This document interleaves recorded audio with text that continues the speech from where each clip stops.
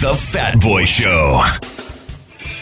Well, it's a beautiful morning and you're listening to your number one station, RX Radio. This is The Fat Boy Show. Now, of course, we're several days into the new year now. I don't know if it's time to stop saying it, but I'm still kind of feeling positive and excited about the new year, so I'm just going to say it anyway. Happy New Year! And here on The Fat Boy Show, as you know, we always like to have a good time, spread positive vibes, and have amazing conversations. Well, today's Fat Boy Show is no different, and I'm happy to announce that today we are honored to be joined by none other than Mr. Michael Benjamin Owuor, aka DJ Bush Baby. What's up, Bush Baby? Thank you very much. I'm really honored and happy to be here. Thank you for the invitation. Yeah, well, it's good to see you, man. Yes. And good to see that you're doing well. You seem very strong and powerful. Thank you. Of course, I appreciate the support and wow, everything, man. Yeah, and the reason why I'm especially happy to see you doing so well and looking so good is because of some of what you've been through in recent months, and we're going to be getting into that.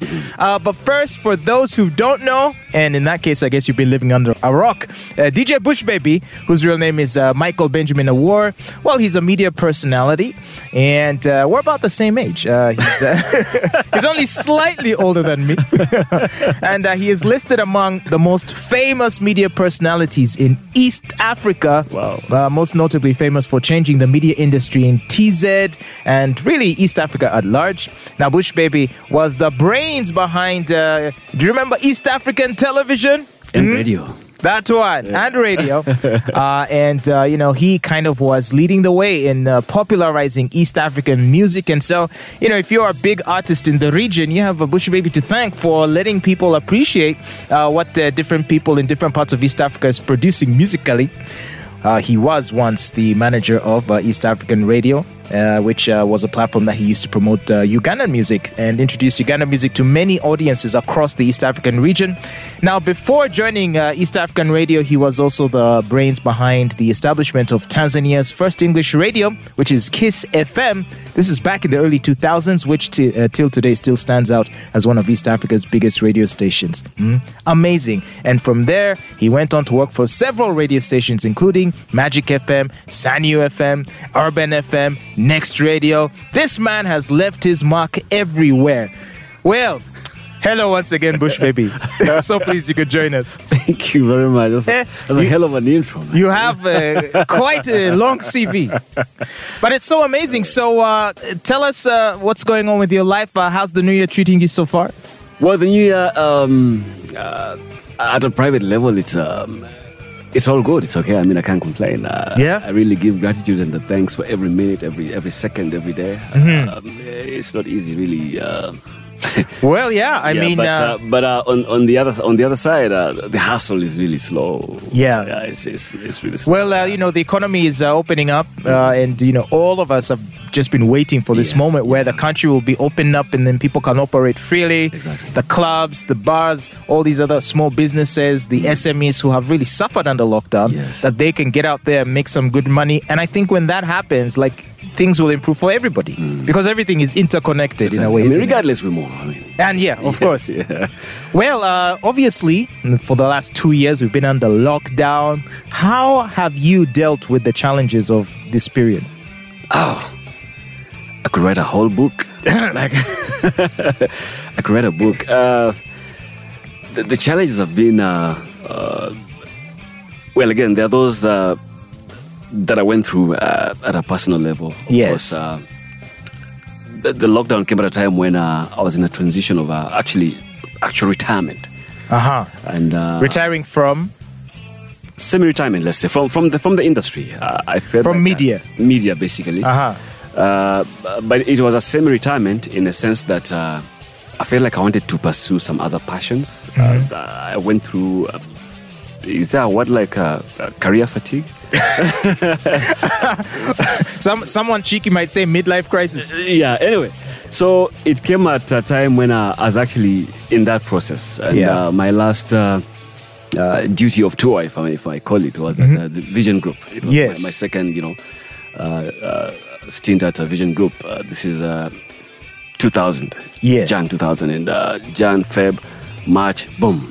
Wuhan happens. Yes. You understand? So we plan, and what seemed as something that appeared like a pimple, it will dry out, and and things will go back to normal, and things fast forward, here we are. So it was a tough time. People lost jobs. People lost jobs. For some time, I was an essential worker. No, I mean, even me. I ended up getting unemployed because of the challenges that came about in early 2020, as you're saying. Yes. And especially in the media, there was a big shakeup.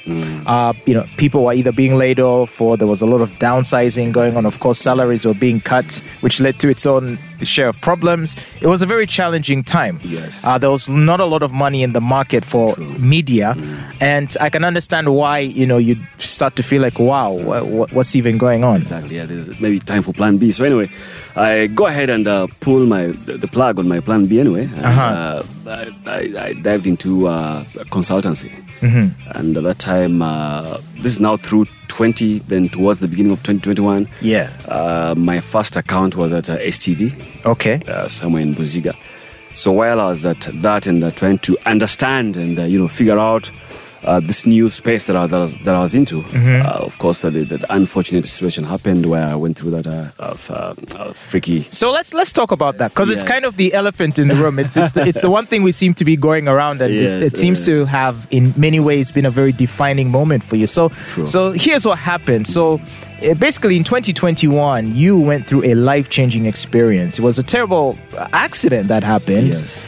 What I heard was that you were walking around your home, and there was a manhole, which sort of gave way as you stepped on it, and then it ended up injuring you badly, causing to some internal damage. Exactly. And so you required extensive medical procedures and surgeries.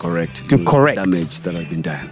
All right. Are you able to tell us exactly what the injury was that you suffered? The injury I suffered was which actually manifested a month later, because this happened, I think, in March. Yeah, but towards June, July, that's when these things began coming out. Oh, okay. So it wasn't like you fell and ouch, and then... No, I fell, and the results from the first aid report indicated that I had a fractured pelvic bone. Okay. Yes. So I was told to basically fix that, I have to take bed rest for about 12 to 18 weeks. Okay. Yeah. So 12 to 18 weeks. Imagine during the lockdown. Wow. You can only imagine that. So while I was fixated on fixing the leg, which I did. I mean, I accepted. I was in bed for all that time. Yes. So towards the end of the bed rest, I began moving around. Things had actually sort of improved.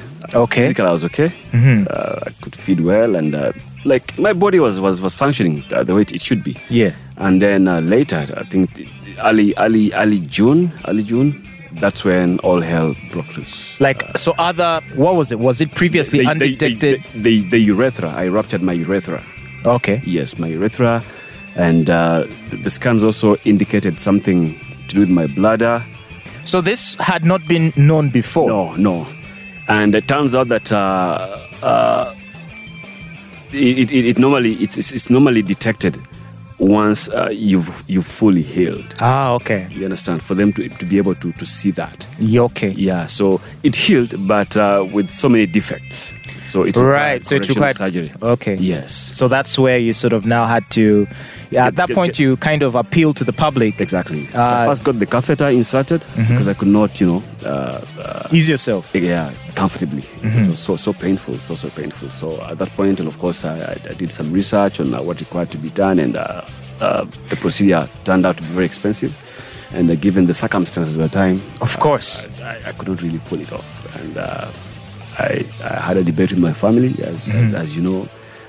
Based on the kind of space I occupy in society, and yes, we bounced off thoughts, left, right, center, and I was like, no, I have people out there who actually care. I'm not gonna die. So you reached out, and miracles happened, and it's one of those humbling things that are it's simply indescribable. I know, right? Yes. And so the procedures were a success, the corrective procedures. Yes, I was very lucky, very, very lucky. I got so many offers. Oh, so like you had people offering you to treat you? Yeah, free surgery. Have a free operating room. Wow. So many. And then there was this one particular lady who called me. I was going to meet someone at Kabira. One of the people who actually who reached out. But they asked me to meet them at Kabira. So while I was on my way there, this lady calls and like, "Hey, Michael, how are you?" I was like, few people call me Michael. Turns out she was my OG. Okay. My old from Kiswa Primary School. Wow. And that's where I did my P7 from. And that's the last time we met. So she told me, I know I've heard about the unfortunate situation you've been through, and I know you have so many friends. We haven't seen each other since that time, but I'm in this space. I was like, what space? I'm in a community of surgeons, really good people. But I would like you to check out this particular guy. He's called Dr. Watia. He's the proprietor of Eurocare Nansana. He told me this guy is good. Do some survey, do some research, do some background checks. But I highly recommend whoever is offering you what, please. She's a heart surgeon herself. Okay. Yes. So I went and I did some research on Eurocare and found they had 0 deaths in theater. Okay, what freaked me out, they're located in Nansana. So, and, those Nansana jokes, eh? Yes. So it's dusty, it's why of all places, why Nansana? But eventually I reached out and I went and met the doctors and, once you get in there, very warm people, they really gave me comfort and, they give it to you raw as it is. They'll tell you what we do accounts for 96%. The 4% is your faith, your energy, how you fight, and your God and whatever you believe in. But for us, we give you 96%. But you'll be okay. We can assure you'll be okay. And true to their word, I went to the theater. Very meticulous and very attention to detail. I was in theater from 11 a.m. to I think 3 p.m. Came out. Didn't know what was happening, but I knew I had made it. Wow. I had made it, yeah. I was held at the facility for 2 days and discharged after that. Okay, and then after that, the recovery was swift? Presumably? It was. Both swift and... because now... reflections and flashes. There are certain things that are... It's like PTSD. There are certain things that just simply... Trauma. It's from just recalling the incident. Exactly. Now recollections begin coming in. I knew now I'm out of danger, but now I have to face the new reality. Right. All that time lost. All that time lost, and of course what I'm going through. The pain was too much. How am I? Okay, I was really not bothered about how I'm going to bounce back in society. How will people look at me? That really didn't bother me, but. It's a process, fat boy. It's a process. It's one of those things that, a situation where you feel like your manhood is almost being taken away, and it ruptured my ego, my self-esteem. So, and I don't know if I should ask you, but did this incident affect your abilities in that way? Do you have someone I can sample and... No, it didn't. Ah, okay. So you're fully functional. You can do your business. Yes, I'm good. That's fine. Yeah, I can handle my business. But you must have been scared for a while. Of course. Wondering if... Of course. It's a scary thing, man. I can't even describe it. Well, I'm glad you're here to tell the tale and that you're here to tell us that everything is now fine. Yes. And I think now it's all about looking to the future. Tell us now that we've been in lockdown for this period of time. We seem to be coming out of it. You said you quit the media space and entered into consultancy. So what's DJ Bush Baby going to be doing in the period going forward?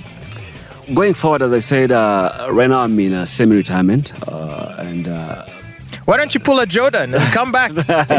Maybe, you never know. But I've been observing the trends, and within the creative space through the entire 2 years. I mean, a lot has changed.